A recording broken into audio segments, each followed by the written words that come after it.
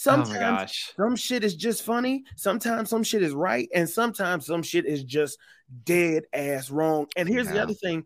We have no say-so in it. You may fire when ready. What exactly is it that they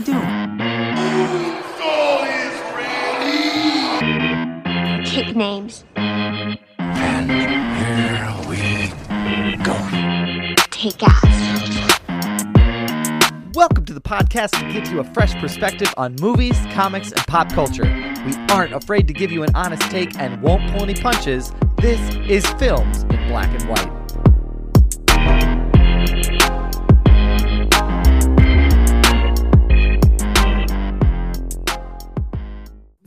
Welcome to Films in Black and White, everybody.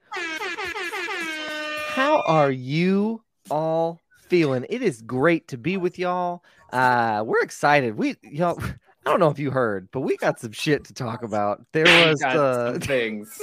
There are some things that happened last night. If that sound effect is at all a cue as to what we're going to talk about, or they happened Sunday. Whenever you're listening to this, and we have a movie that is drenched in 90s tropes and nostalgia, ready to queue up and chat about too. So we got some stuff to get into. I tried to watch Mimic 3 and that shit ended up watching me, and we just disagreed with each other and walked away.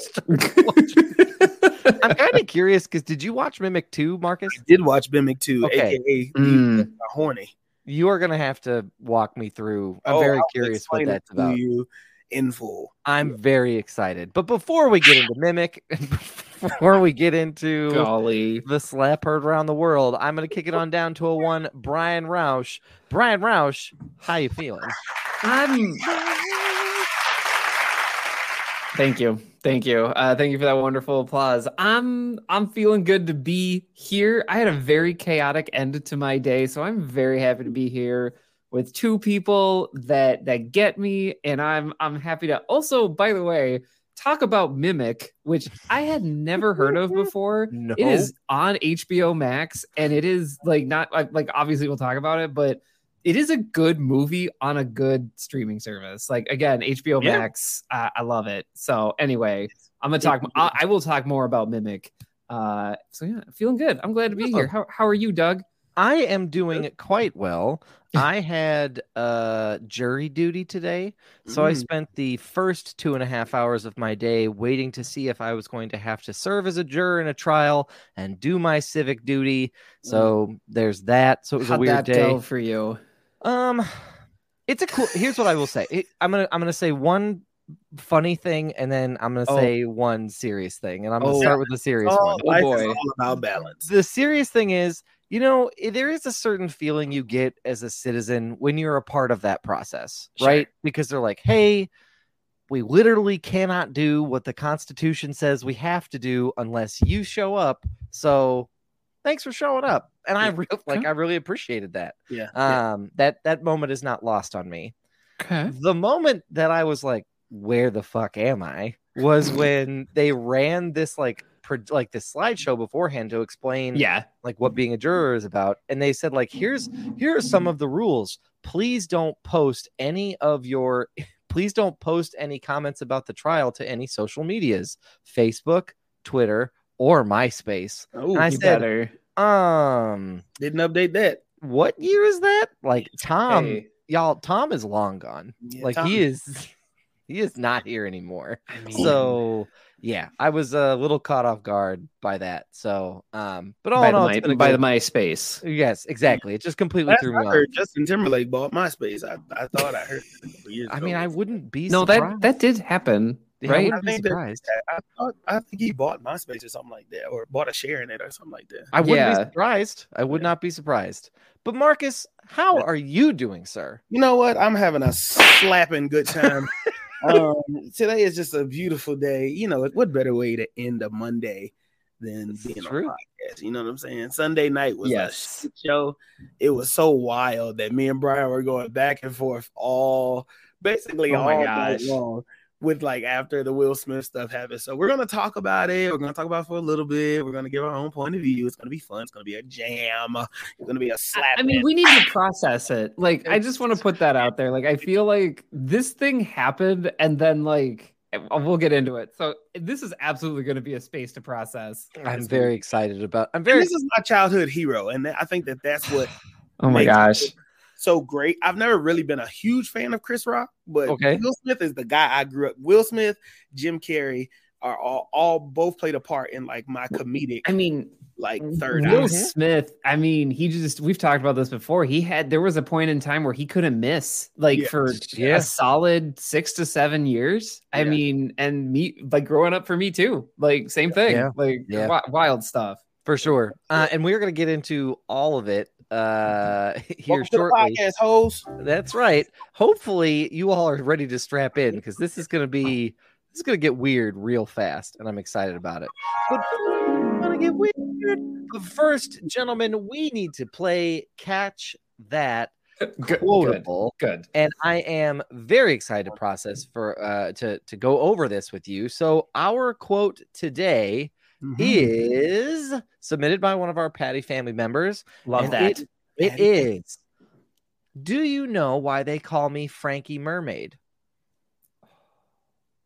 That's it? Wait, that's it? That is the quote. Do you know why they call me Frankie Mermaid? Because he's a freak. Because he swims with the fishes. I mean, that's the closest thing. Yeah. Here we go. I'm going to read it again. Do you know why they call me Frankie Mermaid? Great. All right. Frankie Mermaid. So last week we had a mobster quote, right? That we did. Yep, that we did. There's no way you can do that twice. Well, with the Patty family, you never know, I guess. That's true. The Patty family sometimes goes on tears with stuff. So I have no guesses. I don't know what this is from. I can promise you I haven't seen it. And yeah. This is interesting. It stumped all three of us. That's why you're not hearing the other two, is that they're both sitting there like, what am I gonna guess? I guess that's not good for an audio format, huh? It's hard. Yeah, it's tough. I'll just dive in. Is this Goodfellas? Will be my choice here. Oh, Brian, this is not Goodfellas. I can tell you that. Okay. What's that movie on Disney Channel when the kid was turning into a mermaid? And y'all ever seen that? I vaguely remember what you're talking about. I kind of remember it.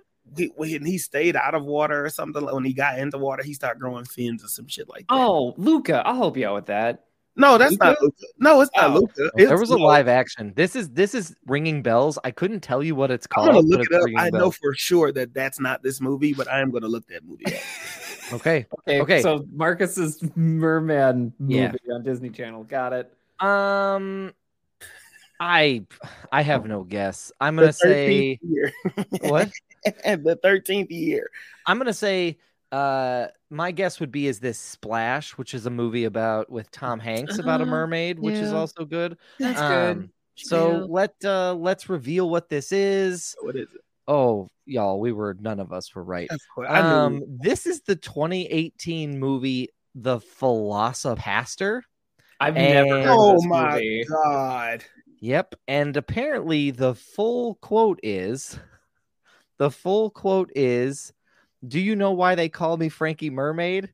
And it's like because I be swimming in bitches is the full quote. And I wish I were wrong, but the full quote is, do you know why they call me Frankie Mermaid?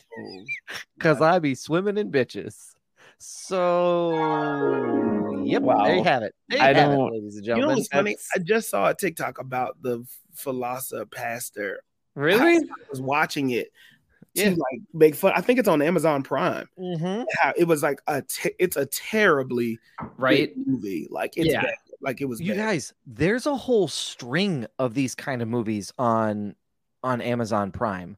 Jesus. Velocipaster is on there. There's a one about a llama that tries to like kill people at Christmas time.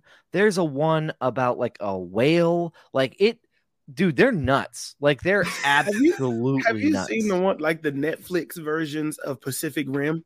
Like no. they are so bad. What? It's like it is almost an exact ripoff of Pacific Rim, except it's bad. Like bad CGI, bad storytelling. I mean, it is terrible. I Like kind of want to look this up right now, but I'll do it later. I'll do it later. Remember what I watched it one time just to try to get through it, and I punished myself. I mean, I love Pacific Rim and all the ideas around it. Also, a Guillermo del Toro movie. Yes. So there you go. There's a connection. That movie's still Yeah, good. cool.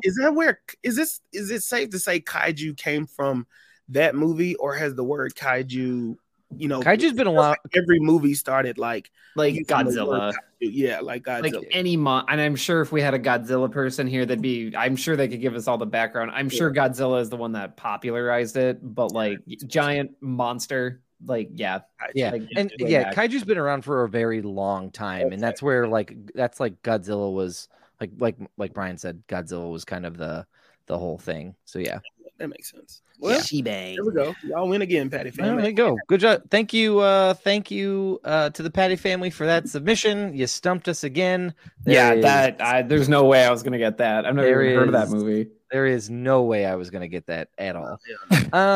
But gentlemen, as we've kind of alluded to, the Oscars were last night, and Are you sure? believe it or not, they were. And we have some stuff to talk about, and I just want to get this out in the open. We're not really going to talk about the winners because there were a couple that are really worth noting. Like, it's really cool Zack that Snyder, like and Samuel I mean, Jackson. I mean, is that a win? Like, Twitter, I don't know. What do you mean? Is that a win?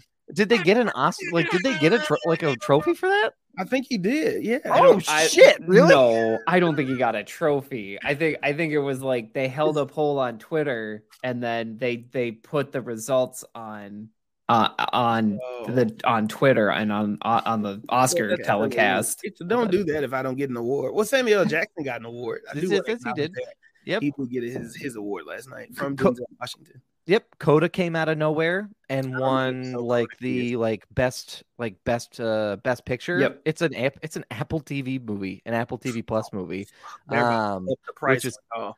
yeah, which is crazy to think. Cruella DeVille got a win. Yep. For just looking good, literally. Yep. Well, and that's kind of like the point to drive home is that like I'll start us off talking about the Oscars. The format was different. They dropped 8 categories from the main, Oh my gosh. the main Yeah. production line, Like And editing and sound and stuff. yeah, like what stuff and best, yeah. So they dropped some of those in an effort to try to make it shorter. Although the runtime on this was just as long as it usually is, if not longer. I read somewhere that it was 3 hours and 40 minutes. It's one of their longest airing shows of the ceremony. Yeah. So that's the biggest controversy. But removing these folks, I don't know if it's the biggest Oh, right hold now. on. Going into the Oscars, this was the biggest controversy. I would agree. But I would coming agree. out of the Oscars, it is not the biggest controversy, and that is because of an exchange between one of the hosts and Will Smith. Well- and I'm going to turn it over to either. I'm going to turn it over to one of my co-hosts to explain this situation because to set the record, I was asleep. And I did not see it That is the happen. best way to start this. Look at this guy. I was asleep because I get up early to go to the gym and I was tired. So I went to bed. Look at And me. so- I'm good. I do CrossFit in the morning. And so My I fat didn't ass catch was it. asleep. I was awake. I woke up to 20 messages in the group chat and apparently shit hit the fan. So Dude, gentlemen, I tagged you. I was like, Doug. I know you dude. did. Does wake up. Wake up. Wake up. Where are you? Light the fires. But gentlemen, somebody explain to the good people what happened. Brian, you Marcus. want it or you want me to take it? Marcus, please. All right. So here's what happened. All right. So basically, Chris Rock was doing his monologue, and there's this. Here's my thing about Chris Rock. Also, it feels like he's been doing this Oscar Chris Rock dance for about 5 years now. I agree. And it's like I don't know why the fuck it keeps happening, but he hosted it one year and somehow he always ends up on the Oscar stage. Okay, great, cool. And he didn't get no damn Oscar for that Jigsaw piece of shit that he did either, so that's fine. All right, so here we go. Chris Rock is on stage. He's getting his jokes off. He's doing this Chris Rock thing. He's a comedian, so he's going, he's firing shots off at everybody. Things that would be typically funny to the public because it's familiar with everybody. So, of course, you make these jokes. He makes a joke about Jada Pinkett Smith, who suffers from alopecia, which is like hair loss. For those of you who may not know, look into it. This is not a medical podcast, so this is not where you're going to get that. Okay. He goes and, Jada has a shortcut. She's almost, I think, bald. Is it a shortcut or bald? I think she might be like. It's pretty closely cropped. But I don't. Yeah. People described it like when they were talking about it on like CNN or something like that. Others, they said the quote was, "She wears a short cut," but it looks like it looks like she's shaven to. Yeah. So she's rocking this shortcut in this beautiful green dress, and Will and her are front row. And Chris Rock makes this statement of, we'll see Jada next year for G.I. Jane 2, which is a joke to the haircut and, the buzz cut that you would get if you go into the military, et cetera, et cetera. So, you see this shot of Will laughing what presumably was from the joke before, and Jada's face turns sour. And, I cuts the camera back to Chris on stage. And as Chris is getting his next joke off, he says, uh-oh. And he sees it, and he seems like he's trying to like joke with him, saying, "Oh, here comes King Richard." Blah blah blah blah blah. And Will Smith is walking on stage in a long strut and smacks the shit out of Chris Rock. I mean, it's a full extension. Smacks him on the stage, and Chris Rock, all he can say is, "Will Smith just smacked the shit out of me." The direct quote. Yep, that is not a paraphrase. And Will Smith walks off of stage in the smoothest way possible, sits down and tells Chris Rock, "Keep my wife's name out your fucking mouth." Yeah, and says it again, not a paraphrase. Twice or three times? Twice. I think it twice. At least. It felt like 3 times. It felt like a lot of times. It was either 2 or 3 times, because after the second time he said it, because I've watched this clip several times, he says, "Keep my wife's name out your fucking mouth," and Chris Rock goes, "Okay, dude, I will." Like, that's what he says. So he says, "Okay, I will." I mean, yeah. So I mean, and so he walks off the stage. He says, "Keep my name out your mouth." Blah blah blah blah. He says, "Okay, I will." Chris is stunned, so he doesn't know what to do, and so it kind of ends with Chris not knowing how to move forward in the monologue. So they kind of cut it short, and then they go on, and then Will Smith continues to win Actor of the Year. Yeah, not 10 minutes later, this man goes up on stage to win a Best Actor award. I'm laughing because I'm so uncomfortable. It's not 10 minutes later. And so at one point you heard this, and another point you heard this. And it was just like the most dramatic of switches and changes. And here's the other thing that blows my mind is that in his acceptance speech, he goes, "Oh, that's what people think of me now. Now I'm like the crazy dad now, aren't I?" And I was like, kind of apologizes to everyone except Chris on stage. He apologizes to the Academy. He apologizes. I want to apologize to Venus and Serena, the 2 young ladies who played Venus and Serena, the janitor in the back, not you, Chris Rock. I want to apologize to the cat. So that was how the night started. For reference, it wasn't until 6:21 p.m. the day after that Will Smith apologizes to Chris Rock. But we can. Yeah. So and there was a whole bunch of reports that came out. LAPD said that Chris Rock isn't going to press charges. The Academy, however, is going to be doing a full. This is what I don't understand. How the fuck do you do a full-on investigation of when you saw a black man slap the shit out of another man? It's recorded. Like, we all you don't need an investigation. We literally saw it happen. We were all there metaphorically. Like, what? We watched that shit live and in living color. So let me start. Can I start with this? Please. Yeah. I am laughing at this because it's funny. And it's not my life. It's a little funny. It is. It's fucked up. It's so many. And Brian put it, he worded this perfectly as Brian does. There are so many layers to this situation. and I am on the layer of funny. But there are so many fucked up layers in this of so many people that are affected by this. And one of the ones I want to address is I don't like the fact that it was 2 black men that were put on camera. That's fair. It could have if I, because there's always a higher standard that's held to black people, and then you kind of that's why you can't invite nobody, black people anywhere, or host things, or blah blah blah blah blah, regardless of your status. And so, if you were to see Matthew McConaughey and Brad Pitt slap each other, like, I don't think the response is the same as Will Smith and Chris Rock. I agree. So I do want to say that I don't like that this is happening. Do I think this sets us back? No, not at all. Because I feel like everybody has a breaking point, and I'll get into that when I defend my guy Will. But I do not like that fact. But I am on the layer of this is funny. I hate the fact that Jada had to be the butt of a black woman, had to be the butt of somebody's joke. I hate the fact that the black women who work so hard to be, in King Richard moment got taken away. Yes, by Will acting on this and letting his emotions, overcome him. Yeah. So those are the moments I do want to address and say, I recognize that, but right now I'm just in the layer of I can't believe that this shit just happened. Yes. Yeah. Yes. Yeah. Just not to recap how Marcus and I found out, but we were both in the group chat at the same time talking to each other about something else when this happened. And when I have a nervous reaction, or when I don't know what to do because something is just so surreal, I keep giggling even when it's completely inappropriate. And Maggie came down and was like, what is wrong with you? And I just you have to watch this. What is happening? And then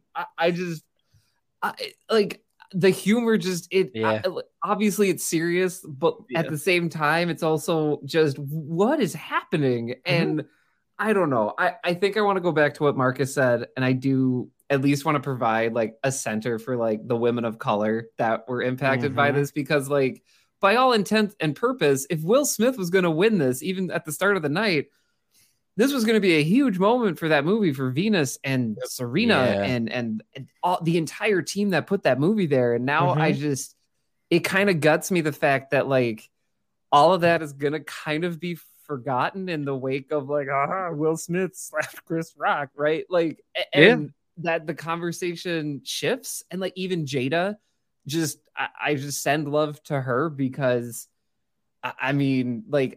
she's just going through a lot. If you are suffering from a chronic disease, that's a lot. And to have someone poke fun at you on national television, that sucks. I just want to put that out there. That sucks. You're punching down if you're making that joke, in my opinion. And I don't and it goes back to last week's podcast a little bit of you can push yourself to make better material. She was in a Matrix movie, for Pete's sake, that she went back to years later. There has to be a joke there.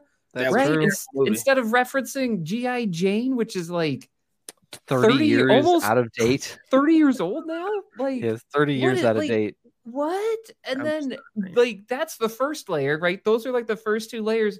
And then it goes into the stratosphere when you realize the stage is not up anywhere. The stage literally looks it's on the ground level, and you can just walk up. Yeah. And no security, no lanterns here. Nothing. And you just see a dude go smack another person, just out of the blue. Yeah. Here's the thing that also blew my mind is here's the other. Sorry, let me start here. The footage of this is so messed up too, and I feel like that's what's contributing to a lot of people talking about it, because they didn't broadcast everything live. I found it because somebody tweeted a Japanese version that was uncensored. Yep. So that's another whole other layer that the Academy didn't even show the entire incident. But there's no buildup. It's just, here's a joke. Here's Will. Oh my gosh! I just saw Chris Rock get slapped. And then Will Smith dropped the F-bomb. It reads like a Mad Libs, and it's real, and I'm still processing all Brian, of it. It's an absurdist joke. It's something I would expect on I Think You Should Leave. I would expect, you know what I mean? That's the level of comedic. That's why it's kind of funny. It's this level of imagine a premise where someone gets so offended by a joke that they just walk up casually, slap a man, shake their coat, and go sit back down. What? Like, it's insane. Well, are we starting this now? Well, We got a lot of time. Here's what I'm gonna say, and I'm going to shake this hornet's nest because I look at this just a smidgen differently. Okay, and I think the biggest player who's at fault, maybe it's not differently. I think the biggest player at fault out of all of this is the Academy and whoever their producer was. Okay, I'm open to this. Okay, and this is the reason why I say this is. Who can tell me who was supposed to be the host of the Oscars a week ago? I can't. I could have told you, but I'm a weirdo. But Who right, is it Chris Rock? No, it was Amy Schumer, Wanda Sykes, and Regina Hall Together. now Yes. you all have made my point, which is like you're not really. There was no real organization to this, and you didn't ever have any type. Not once did they try to like interject, go to commercial. They let this shit play out. Like they just kind of said like we don't know, almost like paralyzed by not knowing what to respond. And I think the other problem is that like at Chris Rock's core, he is both of you are absolutely right. You punch down and you hit somebody in a disease that they can't help. And even most comedians would tell you that's low brow. And you would expect that maybe if you were in a comedy club, but at an event like this, maybe not. Mm-hmm. You essentially hired comedians to try and make this show more entertaining.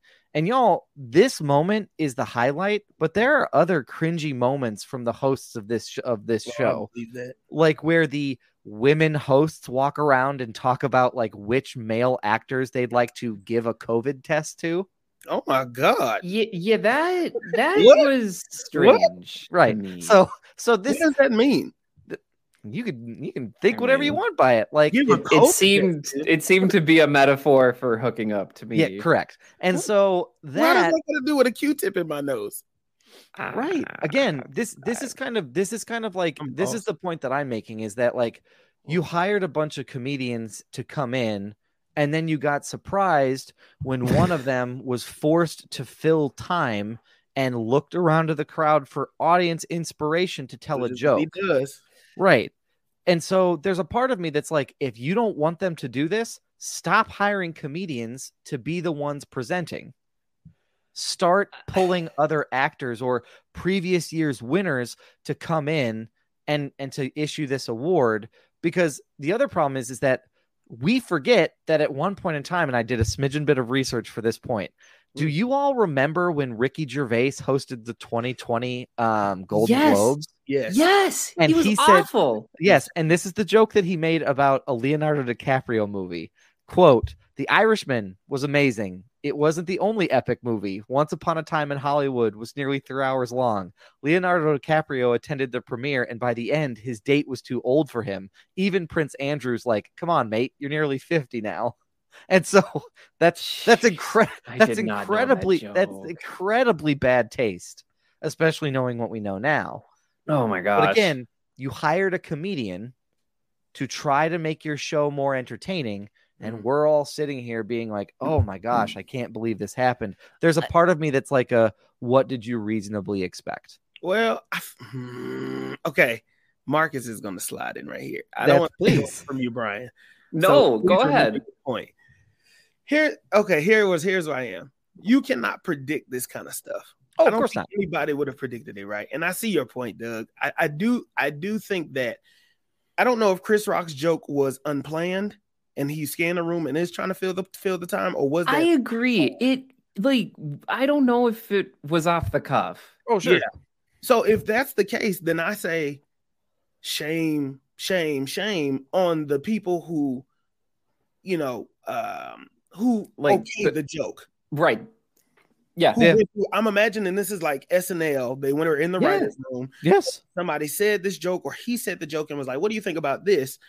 Or he ran it by somebody. Yes. Somebody had to. I agree. Somebody heard it. And so I would say shame on the person that did that without doing any research or hearing anything about. Right. Now, it is comedy, and I understand the excuse, which is what it is to me. We're supposed to bring light to the dark, and, this is what we're supposed to do. But Right. also, we've come to a time where you have to realize, whether we like it or not, everybody is a lot more sensitive to content and things said nowadays. Whether it is rightfully so, and it is like not sensitive, but it's more just everybody needs to be respectful, or it's you just can't say the same things you would say in the 90s or in the 2000s, or even 3 years ago. Yeah. I want to put that out there before we keep going with how we all individually feel. And I have a follow-up Yes. to that point, which is I think that this is where like I start to say I feel bad that Jada was the punchline of a joke.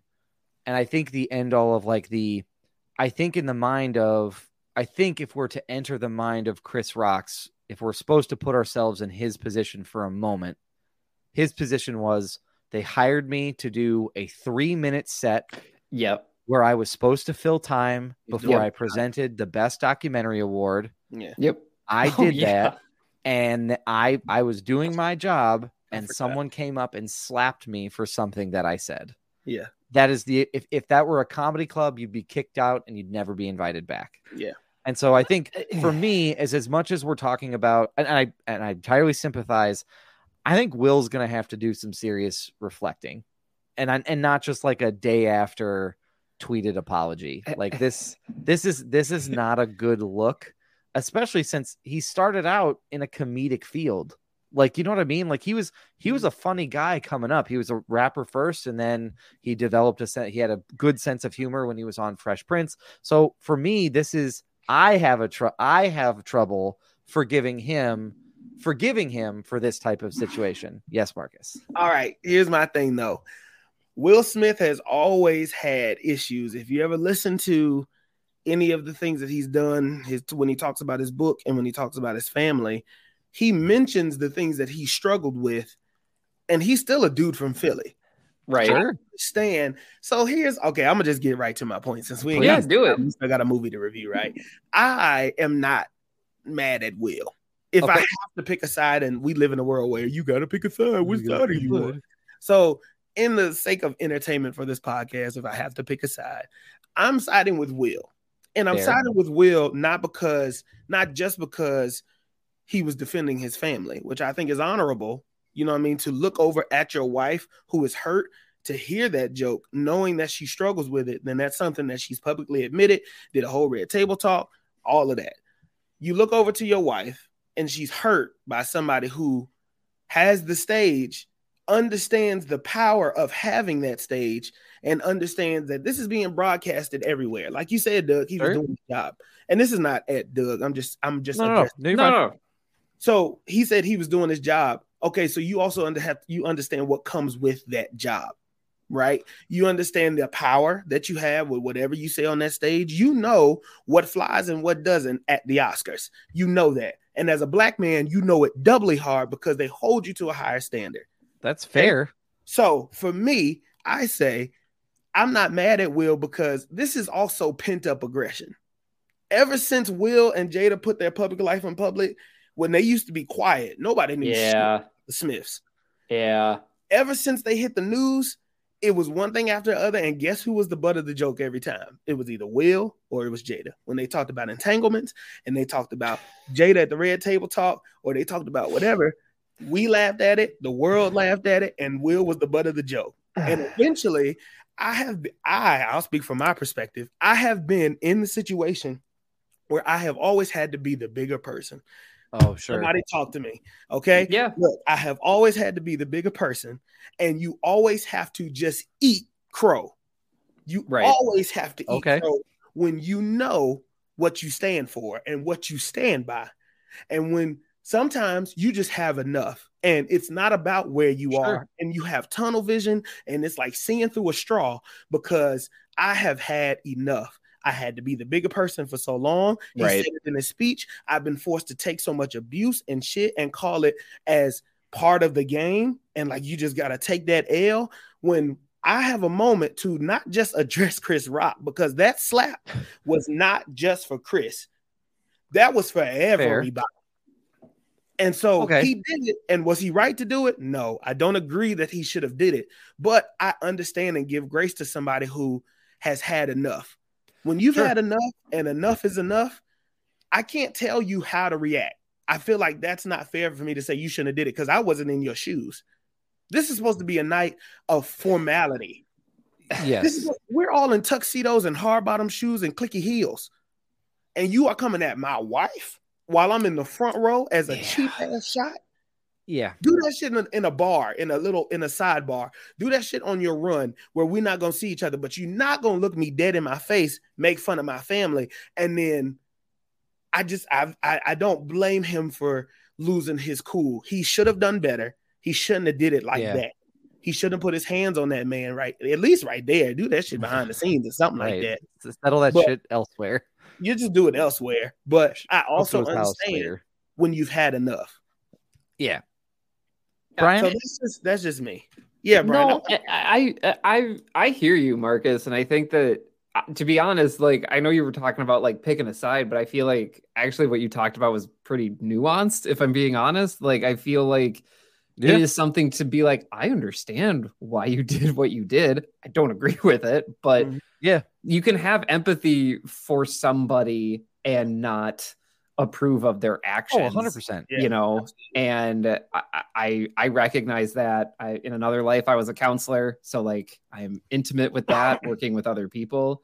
I think, I don't know, I'm still processing it. Like I know that like Marcus said, I feel like on social media, it's like everybody just feels like they need to put it out there right away. And like, I want to give a shout out to friend of the podcast, Stephanie Williams. And I think she tweeted something like, hey, like maybe don't say anything. And I was like, you know what? Like, because for me, where I'm at right now is just like, I feel like everybody sucks in this situation. Just like, also a good place except Jada, by the way. Jada, like, love to you. Like this all happened around you, and you had like, it feels like you like, this just happened, and it was centered on her, and then it feels like it kind of it took on a life of its own after that, you know. And I feel like I did a lot of listening today, but I guess like for me, it's just everybody sucks in this situation. And I just this feels like something, you know. I think I had mentioned this in the group chat, like, this is not something I expected like at the Oscars. And I do feel like there's already like some really bad takes already on social media of like, well, what if these people had these identities? What if one of them was made of bees? That last one's kind of a joke, but like, but it's how stupid it is. Like that's what it feels like. Yeah. Part of it just feels like a discernment of like, I should only be able to comment up to a certain point. Like, I watched the broadcast. I saw a dude hit another dude. I don't think that's great, but I don't feel like I should moralize after that of like, I don't know. Again, I'm still processing and I don't have fully formed thoughts, and I'm sure I'm going to evolve more. But I also feel like in this conversation is having the discernment of like, maybe I'll just sit and listen and see what happens. I guess like, if I had to end this on a nice, concise note, here's what it feels like. What it feels like is the Oscars, like the production crew and team were like, we got to get these ratings. So to me, it's like lower the stage so it's more easily accessible and you have more natural moments. Let's have these 3 hosts that are all comedians and they're just going to run these around bits, the crowd, you know, and just kind of like have these organic, weird moments that people talk about. And then on top of it, like, I don't know, y'all, like maybe we'll find out in 10 years this whole thing was staged. I honestly, it's so surreal to me. I don't know. And then on top of it, like, if you're a producer and then you have like Will Smith could possibly get an Oscar, what does it say? Like, what does it say that someone did that to somebody and they just went back and sat down? Like, I'm not saying it one way or another, but you're giving a vibe and you're giving a certain, I don't know. Right. Like, right. The atmosphere in that room was palpable. And I guess I don't know. I don't know the best way to address it, because I feel like it goes back to your point, Doug, and I'm trying to make it a full circle moment of just like, it's how you handled it in that moment. So part of it to me is like all this conversation afterwards is like, yeah, like, but like the moment to actually like talk about this and have a more fruitful discussion would have been that production team making a decision after seeing all that, and what it felt like is like, well, we need good TV. That's kind of like what it felt like. And congratulations, I guess you got it. I don't know. I don't know. I'm still again. And that's I think to kind of, for me to close it out, I completely agree with Marcus's take and your take as well, is that I think that there's a lot of nuance to this. And I think this all this does is take the Oscars down a peg. Like that's really all that this really does, is makes them look bad, because I think you either have to say, you know, because there's been a big discussion around, you know, their bylaws and what they stand for. My it's gosh. like, then you need to fucking stand for that. And you should have said the minute that he acted like that, for whatever reason, right? Like just pushed too far, like yeah, kick him out. Right? He's got to go. Like even if you know that he's going to win, he's got to go. Because at the end of the day, you either have those rules and they mean something, or they don't. I don't know. Like and so I think that's Brian, I think that observation of like this feels very ratings, like feels very ratings oriented. They did say that there wasn't a lot of time between the incident and receiving the award. Right. So that before the incident, I think that was it was like the documentary, and if I read it correctly, he was supposed to win the next award, and they knew that. Yeah. So wow, you know, it's kind of like, what do you do? Do you take a man out while you know, do they even my thing is, do they even do the investigation if this didn't pick up the momentum that it did? That's a great question. Like, does it even matter if this didn't air and they didn't have the Japanese version video and it was all hearsay and everybody was like, yo, I heard a rumor that Will Smith smacked the shit out of Chris Rock last night. You know, do they even do Nobody would have believed it. Like, no one would have believed. Everybody would have been like, at the fucking Oscars? No way. Yeah. Like, yeah. Okay. But you're right, Marcus. You know, like, and it's like everybody's playing, and I agree, everybody plays a part in this. The Oscars do this moment. Now everybody's going to watch the Oscars again next year because they're going to see if some crazy shit happens again or how they're going to reply. To be honest, all of the awards that they've given, I feel like I didn't really need it. I'm looking at the movies that won, and I didn't watch half of them. Secretly, the reason why I didn't watch the Oscars and I went to bed is because at the end of the day, I'm just going to read who won the next day. I don't need to sit there and watch somebody drone on and on about how my grandmother read me a book once, and that's why I wanted to be an actor. Like, I don't give a shit. I mean, great, having a moment, but once again, the Oscars for those winning feels like it's a private moment. Yes. Right. If we're being realistic, if you win an award for being the best podcast, yes, I want the world to know, but also these private moments feel like, I don't know, they should be private. You got people boohooing and being vulnerable on stage. This is a vulnerable night. Everybody's on edge anyway. So why set some shit up like that? Spectacle already. There's enough spectacle enough. It's like a fucking zoo. I will even continue this concentric circle. Like, honestly, every time I try to have a critical thought about this, Marcus, it goes back to what you said of like, this is like hilarious. Like, when you think about it, it is funny. Obviously, Chris Rock getting hurt is not funny. The entire situation, though, the surreal absurdity of everything. And if your reaction is like, LOL, what? That is a fine reaction. That's all you need.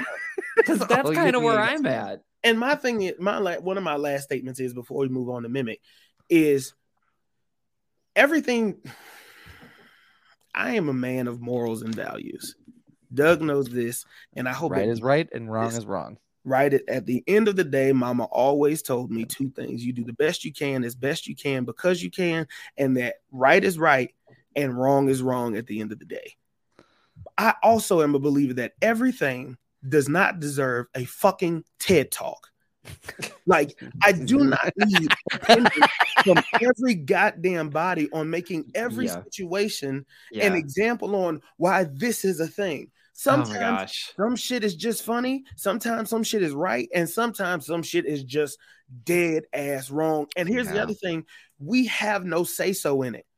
The way that the world operates is this will happen, then something else will happen months later. and we move the fuck on. But we feel like everything deserves a goddamn TED Talk and has to be an example as to why humanity is so shitty. You know why humanity is so shitty? Because a lot of us just don't do our fucking part at the end of the day. We're so busy hopping on socials to be mightier than thou and so goddamn self-righteous that you're missing the actual lesson, which is, hey, how about we show some goddamn empathy to everybody in the fucking room? Yeah.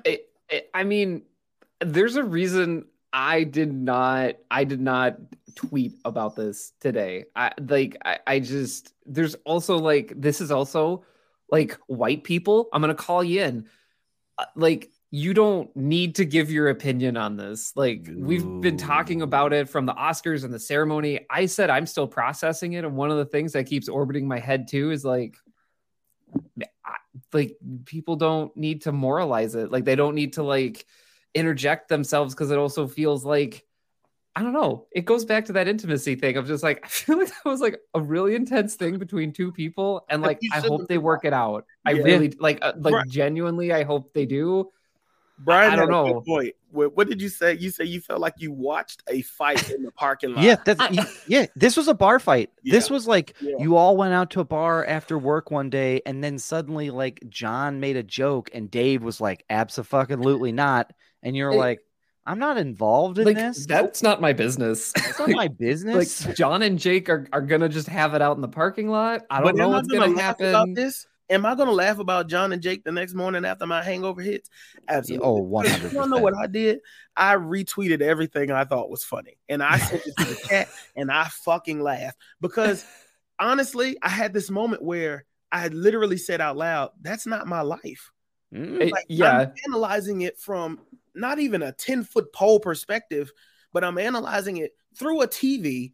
And yes, this is somebody's life, but they don't know Marcus. Nope. Yet, at least. So it's like, I mean, I felt like I could laugh at the moment and just enjoy myself without feeling like I had to do I want to be serious today and make a moment out of this, or should I just be like, you know what I mean? I didn't know. I don't know. I turned it into a meme to promote the podcast. That's how I felt about it. Honestly, I thought that was I don't hilarious. know. That's me. It was. I mean, I enjoyed processing this with y'all because I can't make any sense of it, and I'm also very excited to talk about this movie that Marcus loves. There's also a piece of me that's Brian. I love the piece where I am also Brian, where I'm processing this shit because I called my mom and we talked for 45 minutes about. I believe it.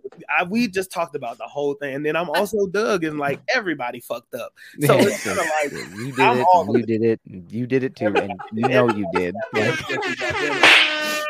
All right, gentlemen, we have a movie to talk about. I guess so, and so we still have to give some attention to the movie Mimic, which is fun. So there's a little poster for that. Now, this movie came to us actually from Marcus. He said that he watched this and remembers this from back in the day.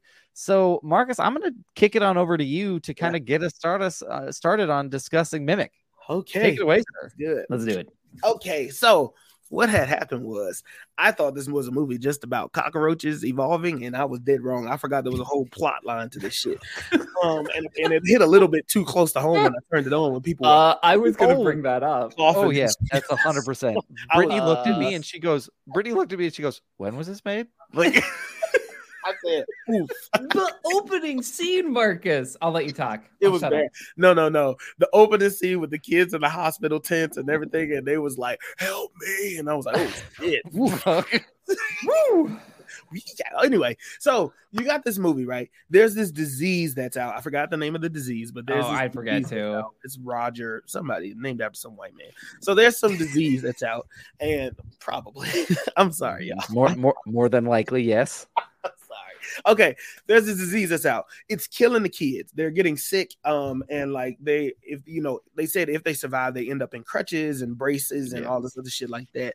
And the kids are just dying and they're getting sick. So they're in an epidemic. Like they're in a literal epidemic in New York. I think they said Manhattan Island. Sounds right. Yeah, it was just the island. Yeah. The carrier of this disease is the cockroach, is the common cockroach. So because of that, they built this new bug, or they bred this new bug called the Judas breed. And what happens is the what is the word? Exertion.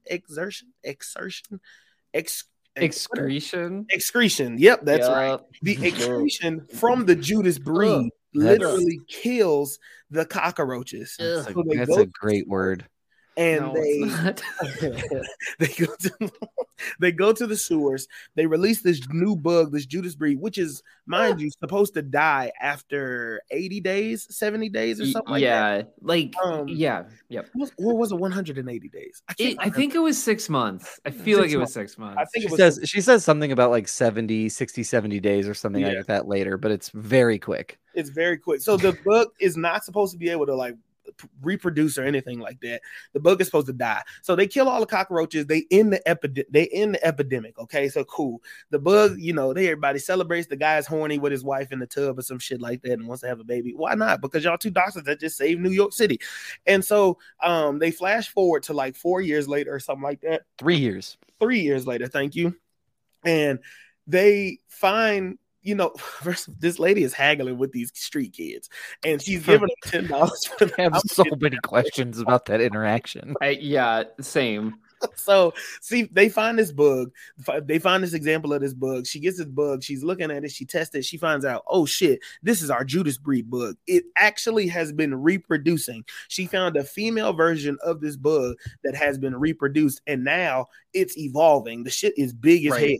So now what you have is these big Judas breed bugs that are walking around, and they're able to mimic their predator, which is the human. So they're basically mimicking the faces and the shells to look like humans as they walk around, and they want to basically take over after having a colony. And so, y'all, we're going to talk about spoilers too. Like that's the basic premise of the movie, but we're going to get into spoilers. So that's basically, I forgot. And so, so that's basically the whole movie right there is that's Mimic. And then they basically spend the movie trying to figure out how they're going to stop this colony. How do they stop everything from happening and where everything goes? And then that's also very fun. In case you're curious and wondering what happened, it feels a lot like that. I got to be honest with you, Marcus. When you first suggested that we should watch this movie, I thought it was this movie. I got to be honest with you. I could see that. I don't know. I don't know. This is also the movie I was talking about where her vagina has teeth. What? There's a whole other movie called Teeth about a vagina that has teeth. That's right. So, but that's another podcast. This is not how I thought my day would go. All right, here we are. Sorry, Pornhub. Sorry, Brian, strap in because there's a whole name for him. Everything.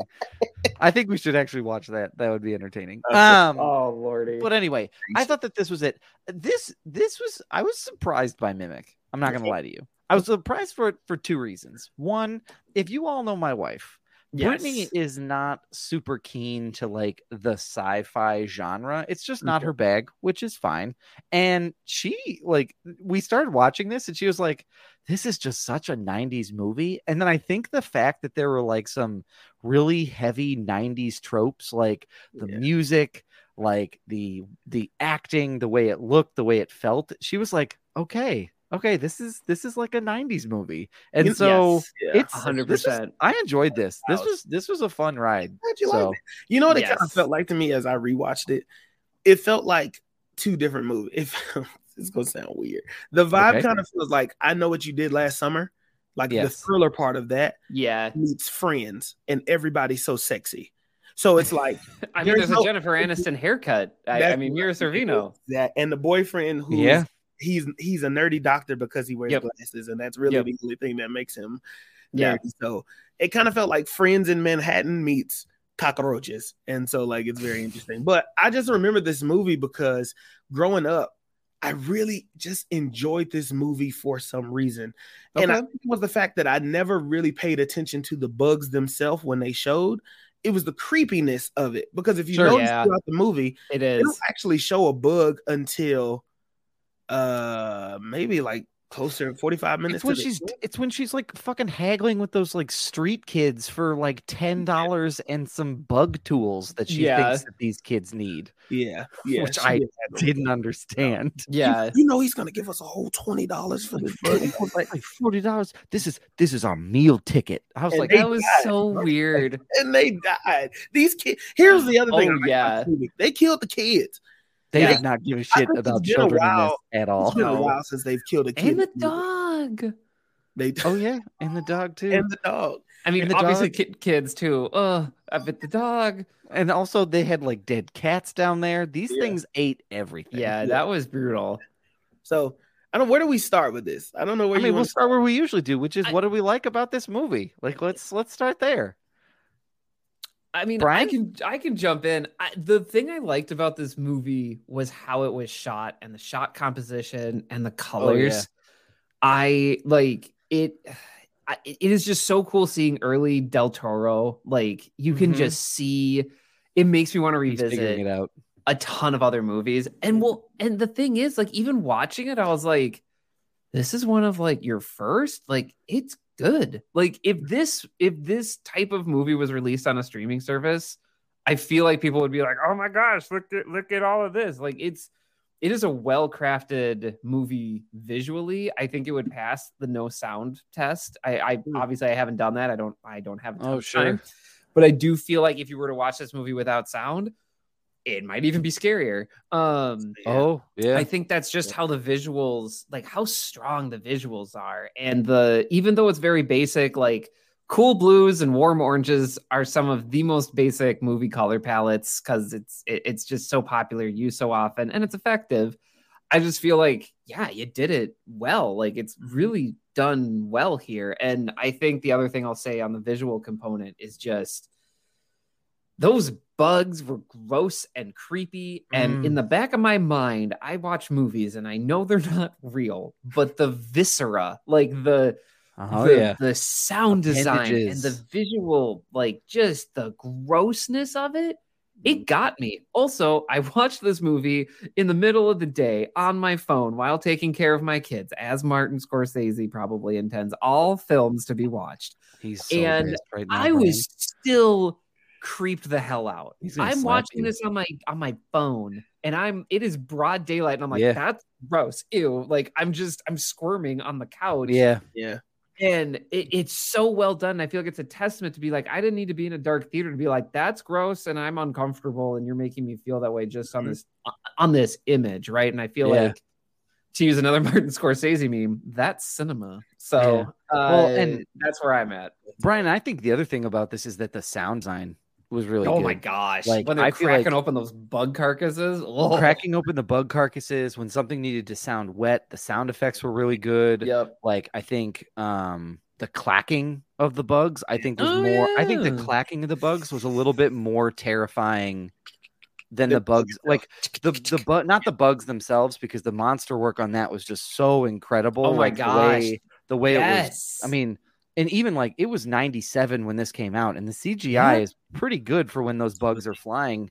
And so, but even like just sort of the suspense built up with their sound, and then they look like they're in a trench coat. Like I thought that like that sound design and the monster design was just so cool to kind of like unparalleled off the points that you made. Like it was just such a fun, like he did such a good job of it, and you wonder why he's considered like the master of horror. Like he is that good at building that out. And this was a fun, scary movie. This is the type of scary movie that I can watch and go like, I'm not scared of this. I'm just enjoying my ride.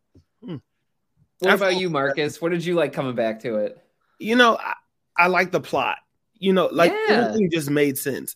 They didn't do too much with the plot. They was like, listen, people is sick. The kids is sick and the kids is even the professor who was upset with the doctor for doing this, like in the beginning, he had the curly hair and she went back to visit him. Like, will you, he's like, do you want forgiveness or something? And she was like, I got grandkids. And so I was mad at you before, but I got grandkids now. So I can't be too mad. But like they did what they were supposed to do. And then you realize typical scientific mistake, they fucked up. And it was like, you're not supposed to do that. And that's what I liked about the movie was the plot line. It just made sense. They didn't go too deep into it. They didn't try to overthink it. They didn't over-explain how the bug looks like it got a hat and a trench coat on. And I was like, you know what? I'm fine with that. Is that a part of the involvement and the molding? I don't know. Hell if I know, but hell, I'm here for the ride. Here's what I remember why this movie used to scare me so much. It just hit me. Okay. So a lot of people know about roaches, right? Like roaches. But being from Houston, our roaches are a little bit different. Yes, they are. They and Doug grew up in Texas. So we also have flying roaches. Oh my gosh. Yes, you do. And I'll so take my winters any day. No, thank you. when I'm not even lying to y'all, the roaches are about like, y'all can't see it. It's about, sometimes roaches are about 1.5 inches long. Oh. And then they fucking fly. No, Yeah. thank you. So growing up in Houston, which is where which is where my love for movies came from, was at Right. Priscilla's house. Shout out to my grandmother Priscilla. You had this movie, you see roaches, and it was just this idea of, I see these little buggers every fucking day. Yeah. Imagine if this shit was real. I would be terrified out of my head. So Oh, for that was sure. the Yes. whole thought process. But I love this movie. I think the actors and actresses and everybody picked out in this was good. To me, at the end of the day, the real villain was I'm terrible with the characters' names, was the doctor's wife. I mean the doctor's husband. He was just Sure. at times. Oh, and Thanos was yeah. also in this, but he also died. Jeremy Northam is the Jeremy actor. Northam. Jeremy Yeah. Northam, he was kind of a dick to the police, and the police officer, you need to watch how you talk to people. There was nothing enjoyable about his character, and I don't know if he was written that way, but it was just like anytime this guy's on in a scene, I don't like it. I feel like he did this thing that like a lot of movies at the time were trying to do, which is like, we're going to try and paint like overly scientific individuals as people to like not be trusted and like bad people, because it's going to be their creation that ends up killing all of us. And there was a lot of like fear around like what science could do. And he definitely had that vibe of like, the police officer was just like, how can you start this whole thing? Like, I remember the exchange about the electricity. He was like, how can you start this thing up? Like, you need a whole team to wire it. And it was almost as if his response was like, because science, doofus. Like, and it's like, just fuck off with that. Like, and it just, and I think that's like, to your point, Marcus. Yeah, he definitely felt like the villain, because he was definitely like throwing that, like, well, with the scientific method, anything is possible. Yeah, that was definitely his vibe. Like, yeah, that was definitely his vibe. And I think he's supposed to be a loving husband and shit like that, but also, fuck no. And the characters in this didn't feel like they were supposed to be together. It literally had no chemistry. Those Daniel Sorvino and Northam. But that's what I enjoyed, because it felt like you ran into random people in New York, got together, and had to figure out this problem. And that was the most organic shit ever. Yes. Yeah, I would agree with that. I enjoyed that. There's there's a Resident Evil game way back when, and basically it was a group of people, and it's like, can these strangers all survive together? And what this movie felt like is, it was like, oh yeah, it's like, it's taking that concept of like, oh, nobody knows each other, can they survive the night? And like kind of that scary movie format, but like not a slow burn. I'm having a very tough time describing this, but I agree, Marcus. I enjoyed that this premise of like all of these people slowly coming together, not explicitly trapped somewhere, but at the finale being like, okay, a cop, a doctor, an entomologist, and like a dad, like a shoe shiner dad are trying to survive the night. Like, can they do it? And that was really engaging to me. Well, and I think it played off of like a classic thing that like was introduced. Like, remember the movie The Thing? Like, Kurt Russell. That was a like, these 8 people are trapped in a room together in the middle of nowhere. Like, they were building off of like something that had been tested and worked really, really well. It also kind of felt like what it felt like is like the short story, and I don't remember who wrote the short story, but whoever that was, it felt like it had Jurassic Park vibes of like, 100%. And I'm always a sucker for a story of like, we can do this, so we will. Oops, turns out that was a bad idea. I don't know why I love those Icarus tales, but I do. And this kind of had the same vibe of like, what if we made super bugs? And everyone's like, yeah, sounds good. What if we brought dinosaurs back? Yeah, that sounds great. Like, what could the consequences possibly be? What if bugs excrete medicine? I mean, right? Yeah, like, let's do that. It kind of had the same structure of Jurassic Park, but instead of dinosaurs and an island, it was, well, it's still an island. It was like a New York subway and bugs. And they're way scary. Like, it was still Ugh, here's the- gosh, some of here's- the noises. The other thing that got me with the noises is when all of a sudden, at first they was like, ew, I'm not putting that on my body when they kill the bug. And all of a sudden I'm ripping pieces of the bug and putting the bug juice on. And then there comes a point where she's like, okay, honey, as you go out there, as you're deep inside of a fucking tunnel panicking for your life, she tells him, don't sweat. Smell chemical changes. It's like, excuse me. All of a sudden he's squishing this shit out like a goddamn like lotion. Oh in my a bottle, gosh. smearing Also- it on himself. I want to spend a minute on the kid, the Spoons kid. I want to just spend Spoon's a minute. kid. I Be wanna careful, spend a he minute. has autism.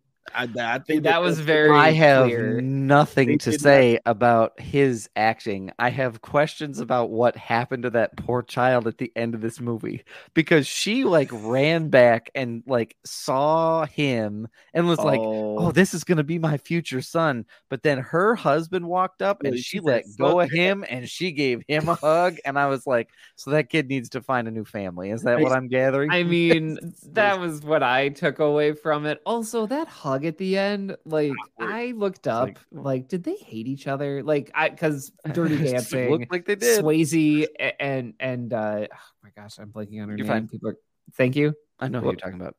Okay, don't put baby in a corner, baby. Jennifer Grey, right? Does that Yeah, it sound is. right? Yep, Jennifer Grey. There it is. They hated each other and still made Dirty Dancing. Also, they made Red Dawn together, which blows my mind. They hated each other so much, then they made 2 movies together. Anyway, I looked up. There are rumors that they did not get along on Not set, surprising. which is like this finale. And they're like, I'm so glad you survived. Let's have the most slow, painful hug we can. And then, like, yeah, they ushered the kid out of the shot. And I was like, oh, I assumed there'd be an epilogue with them and the kid. Okay. I would have assumed there would have been an epilogue with them and the kid too, but they literally hugged, and that kid was just like, "Do I stand here? Do I walk away? Like, what should I do?" Yeah, Like, I was kind of surprised that they started rolling credits because I thought that Yeah. they would. So I was here, surprised by that too. I also got this ending confused. So y'all know how I get.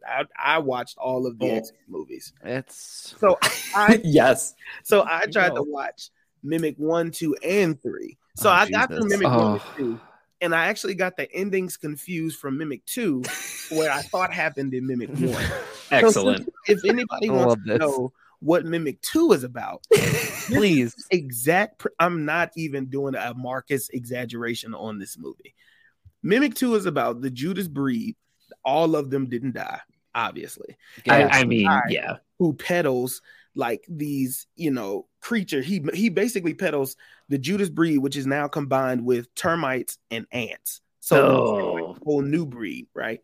So there's a big ass bug walking around, and there's this teacher who's an An epidemic. An endo. No. And I said it study He's earlier. bugs. studying bugs and shit. Study bugs. Studying bugs. Yeah, she's Yep. studying bugs. So she's a teacher at like a middle school or whatever. An entomologist. And thank you. Thank you. That's it. And thank you, Doug. And she's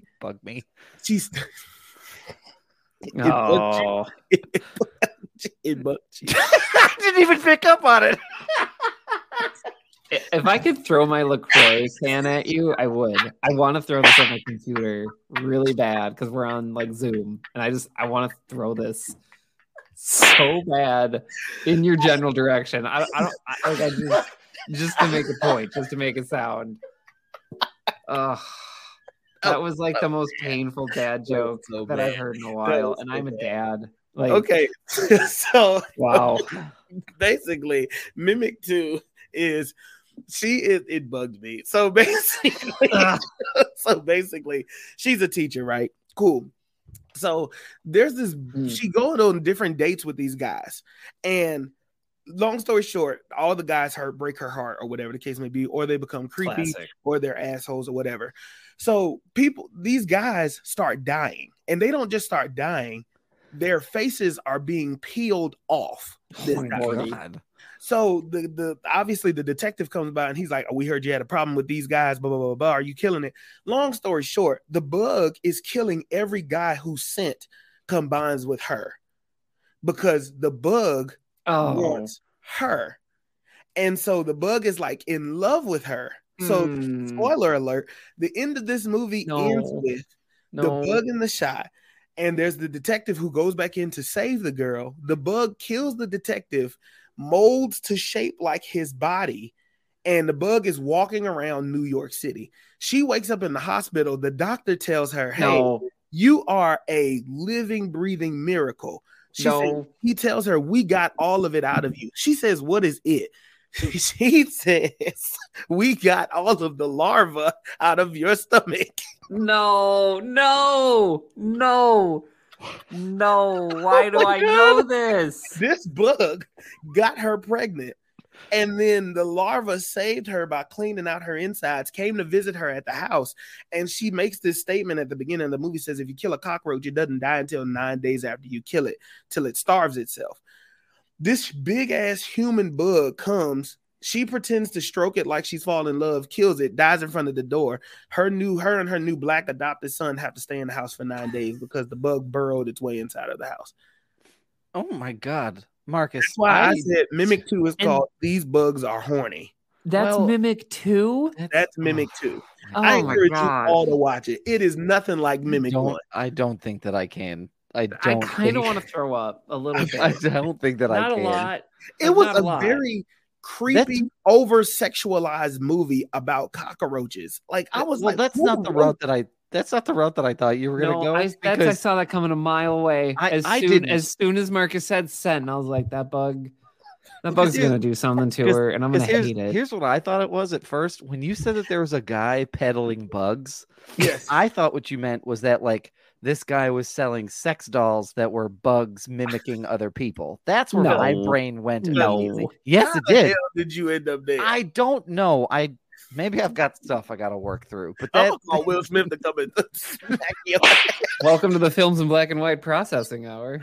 Yeah. Welcome to therapy with Films in Black and White. But yeah, that's where I thought you were going. So it's still gross, but somehow I'm relieved. Right. I mean, that had to be direct to video, right? This was in the 90s. They did that, right? Well, they did that in 2001. So Mimic 2 came out in 2001, and then I think they tried to. Mimic 3 was 2003, and I tried to watch it. I got 10 minutes in and said, "Nope, fuck you," and turned it off because it was bad. Why was it so bad?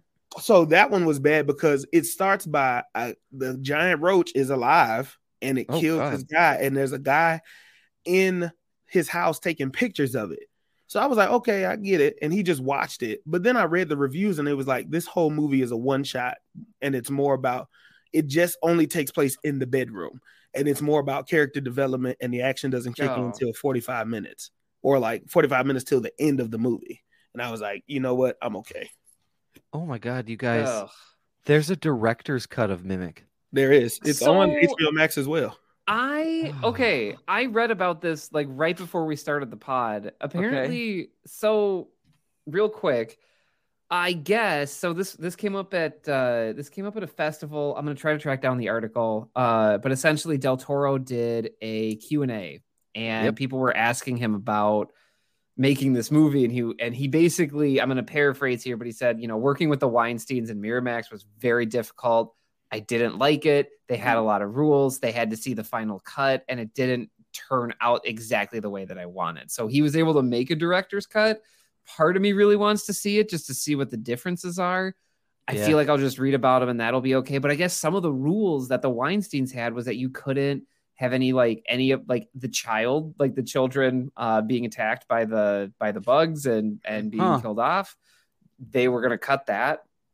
And some of they wanted it scarier, not as thriller-y as we got it, which kind of explains some of the other stuff. But yeah, big shocker. It was hard to work with the Weinsteins. It was an interview. It was an interview with Deadline at the Toronto Film Festival. I found the article from 2010. He did an interview with them. He did an interview with them at the Toronto Film Festival, and Deadline asked them, "It's been a while since you directed an indie, and we're at the mercy of your backers. Why was Mimic, which you made for Bob and Harvey Weinstein, such an unpleasant experience?" And he said, "Quote, I believe we were making two different movies. When I was going to produce The Orphanage with Bayona, I had a lot of notes, and out of 20, Antonio took 2. My notes took the movie in such a different direction, which is why I thought it should be that I told Juan Antonio, I'll come on board, but I want to remake the movie after as a producer." And essentially he says that on Mimic, they had a different movie in mind than I did as a director, and they wanted me to execute their movie as opposed to them seeing what movie I had in me. which is interesting. Like WB fucking up the bag again. So well, and that's Miramax. So, and you don't see a lot from Miramax anymore because they were big. They were all the Weinsteins were really heavily wasn't involved it that Miramax. wasn't it their company, right? If I'm remembering right. Yep. But yeah, that's interesting. That's a really interesting take on this. This was a good movie. Like, I really don't have a lot of negative things about it. And whatever negative things I have to say feel kind of irrelevant because it's one, it was in 1997, and two, it's just such an interesting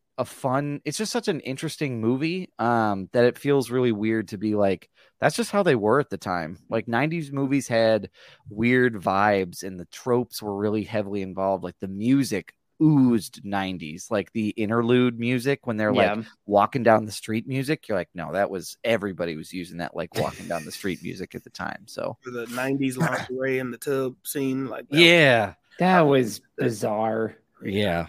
The biggest area that I have questions and potentially critiques is over those two kids that were trying to sell the bug.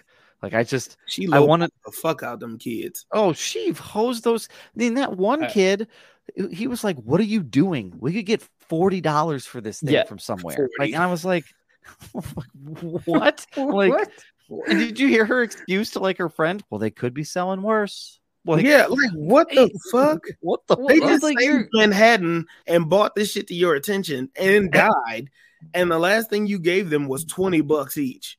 Well, Yeah, and a like, magnifying glass. it's also implying there's like a like black market, underground market. Like that was weird. And I was like, are bugs like a big deal now after the virus is eradicated? Like I don't know. I don't understand. I don't either. But I feel like you needed to have some emotional connection to them like being eliminated by the bugs is kind of what it felt like. It was creepy though. Like that entire sequence was creepy, and I was like, "Oh, they're not going to kill the kids." Oh my gosh, they did! Like, I had a lot of those moments where I was like, "Oh my god, they killed the kids!" Like for real. And I want to give a shout. And I want to get the actor's name right. The person who played the NYPD officer, Charles Dutton. I want to give him a shout out because he felt like that most real person in this entire movie, and like I kept nodding along when he kept talking, and I don't know if it's because I'm like becoming an older guy and I'm just like, yeah, like what are you doing, like let's like this isn't right, like you can't rewire a whole thing and whatever. And I know he was supposed to play this like cranky cop who got pulled into this, but I don't know, like his performance I feel like elevated it. I think it's a really good example of a good supporting performance of just like he was highlighting the leads while also underscoring and giving it like some really good like punchline and flavor and just like adding something to latch onto, because like I'll be honest, Mira Sorvino, she plays the character well, but the character is a detached doctor. Like she's not a little dry. Yeah. She's not thinking about like, she does bugs, like she's not 100% all there with the humans. And like Dutton just brings such a vibrant picture of someone that would actually face a situation like this and be like, oh hell no, like what are we doing? Like absolutely not. I don't know, I related to him a lot. I really liked his performance. I wish he would have stuck around longer. And I had a feeling he may not, but I wanted him to. That's also Rock from the old TV show Rock. Oh, okay. Really? Old black TV show called Rock. Rock. He plays Rock Emerson from 1991 to 94. Yeah. Okay. He was in, if he really got his name, he was in Rudy, and he played like the janitor. He played the janitor in Rudy. What are some other things that he did? He was in the TV show Oz, which is probably where I remembered him from. Oh, okay. That's the start of an HBO golden era. It absolutely is. HBO After Dark. HBO After Dark. That movie. Do you understand that TV show? Everybody has a moment. Maybe not everybody has a moment, but I had a moment where I was like, I really can't go to jail. it was after watching Oz. Like I said, I cannot go to jail. I I've have not never done watched anything. it. I have not done anything wrong, but I watched Oz and I said, there's no way I'm not somebody's bitch after day one, and I could not do it. Like there's just like there was a moment where that show terrified me to go to prison. And I literally remember because Brittany and I watched that shortly after we got married, and I looked at her, I said, I can't go. Like I can't go. And she's like, you don't even have to worry about She it. was like, why are you worried about it? I said, I don't know, but I can't. I can't say anything. I used to try to, when I was young, as my granddad would say, young, dumb, and full of cum, try to watch the L Word, looking for naughty scenes, and I realized this is a TV show about people. That might be one of the most like accidentally authentic things you could say about the L Word. Like It was just like, I was looking for some, I know that this is a show about like lesbian women, and I feel like it's on HBO Max after dark. So that's what this is. Me and my male horny mind is like male gaze. I'm looking for something, and it's like, wait a minute, this is about actual people's lives. Like, people's lives. Oops, I learned about people that are different from me. All right, here we are. Hey, I probably shouldn't over sexualize women. Well, I've learned my lesson here. I learned something. My black ass to sleep. I learned something right in all the wrong ways. Marcus just putting out that self-reflection there. That is difficult. I just want to give a shout out to him. Like, that is difficult to like just share in general. This is the self-reflection episode. Yeah, that's all this is. That's all. So I apologize. That was me when I was young. I learned my lesson. Well, Marcus, I appreciate you. One more thing I didn't like. The pregnancy thing.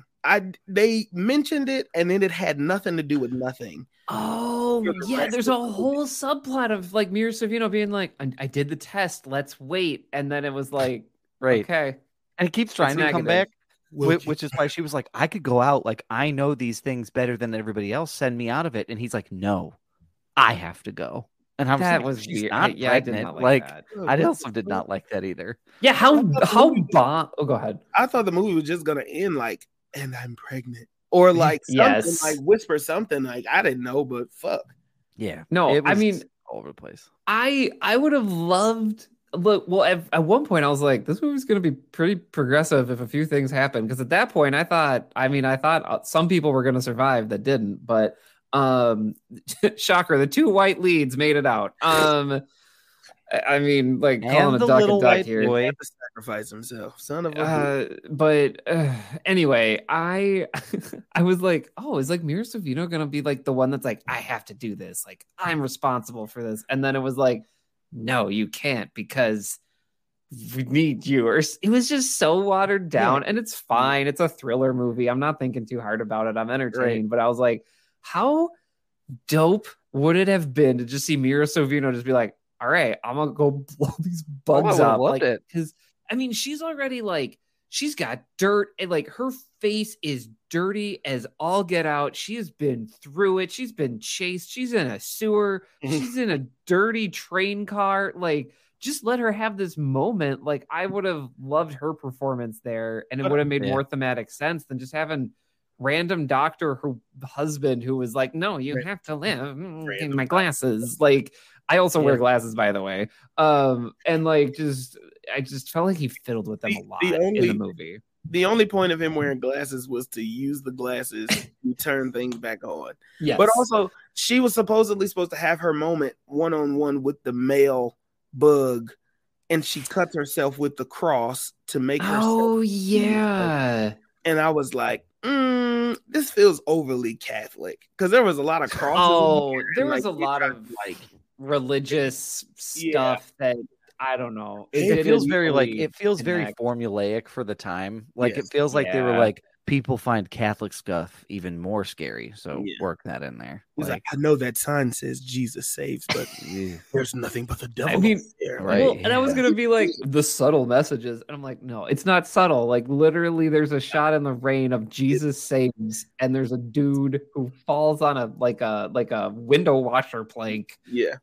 That is like parallel to the saves, who is not saved, and it's like nobody ever explained who the fuck he was until We saw the cross That was carcass and was like, oh, hey, that's the guy that got his ribs broken trying to get yanked into the sewer. I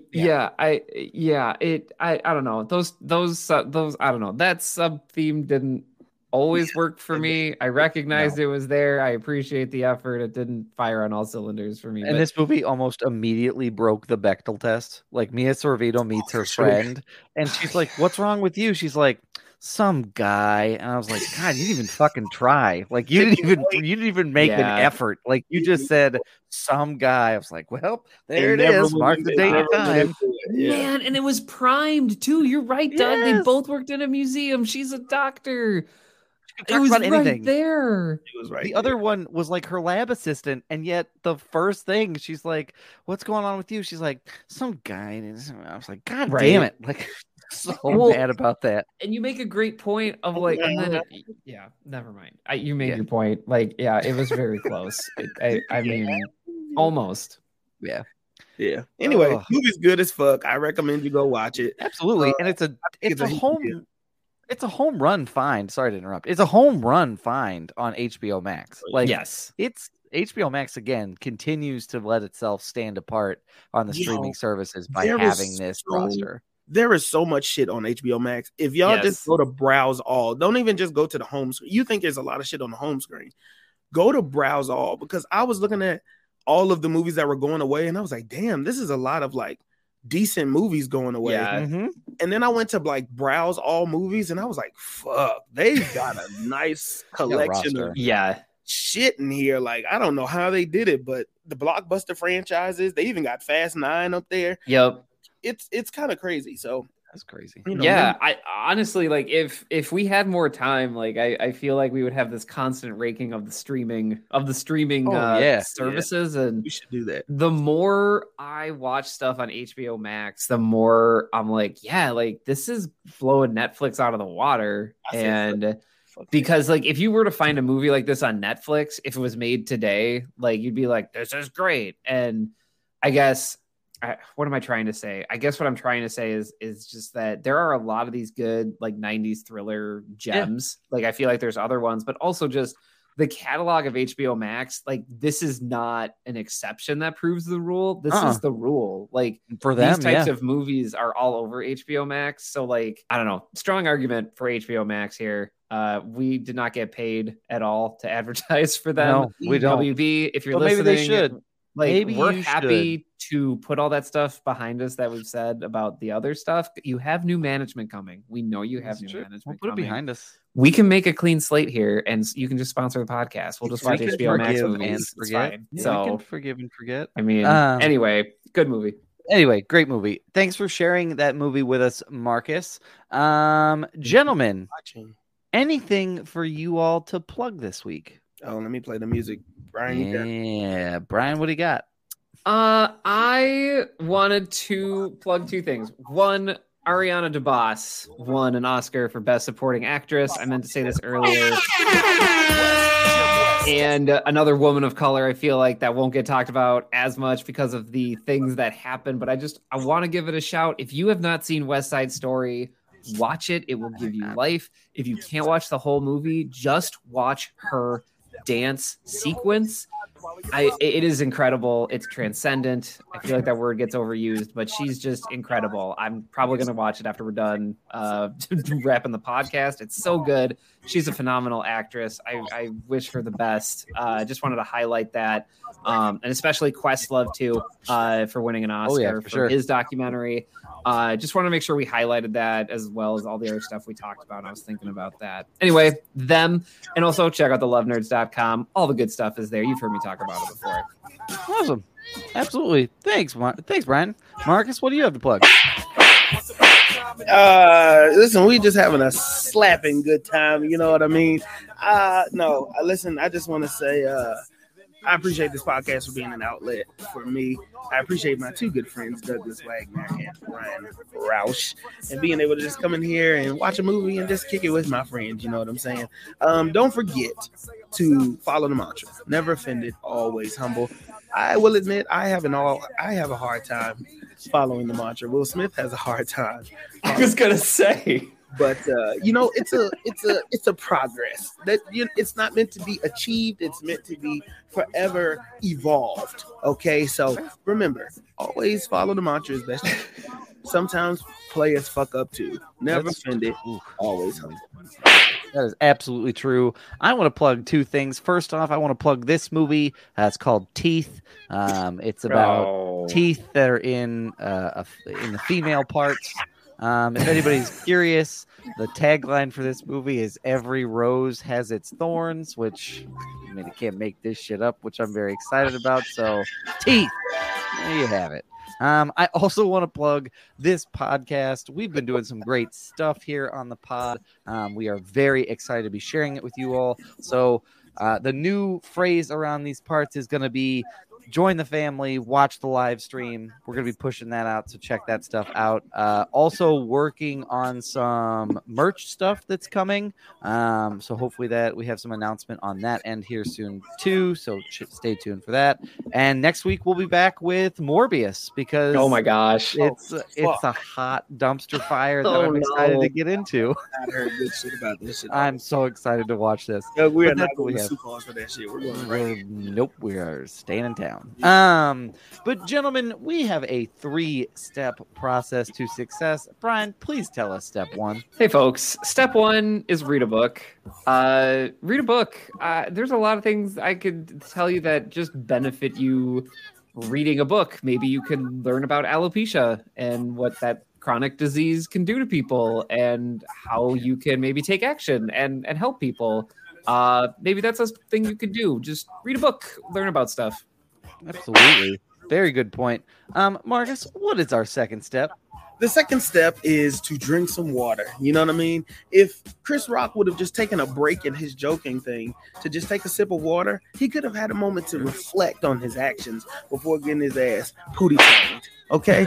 So I just want to make sure that you are drinking some water. All right? Will should have drank some water before he stepped on that stage. Everybody should have just had a nice cool glass of agua. So make sure you are drinking some water. Absolutely. And the third step success is to look, everybody, it's going to start getting nice outside and you guys are going to have to start washing your ass because we're all going to be around people wearing shorts and t-shirts and letting just people seeing more of you. So make sure that more of you is clean. The other thing is, sometimes when you get the shit slapped out of you, you got to wash that slap right off and try to start over new. So just wash your ass and take care of yourself because it's good for you. It's good for us. It's good for your community.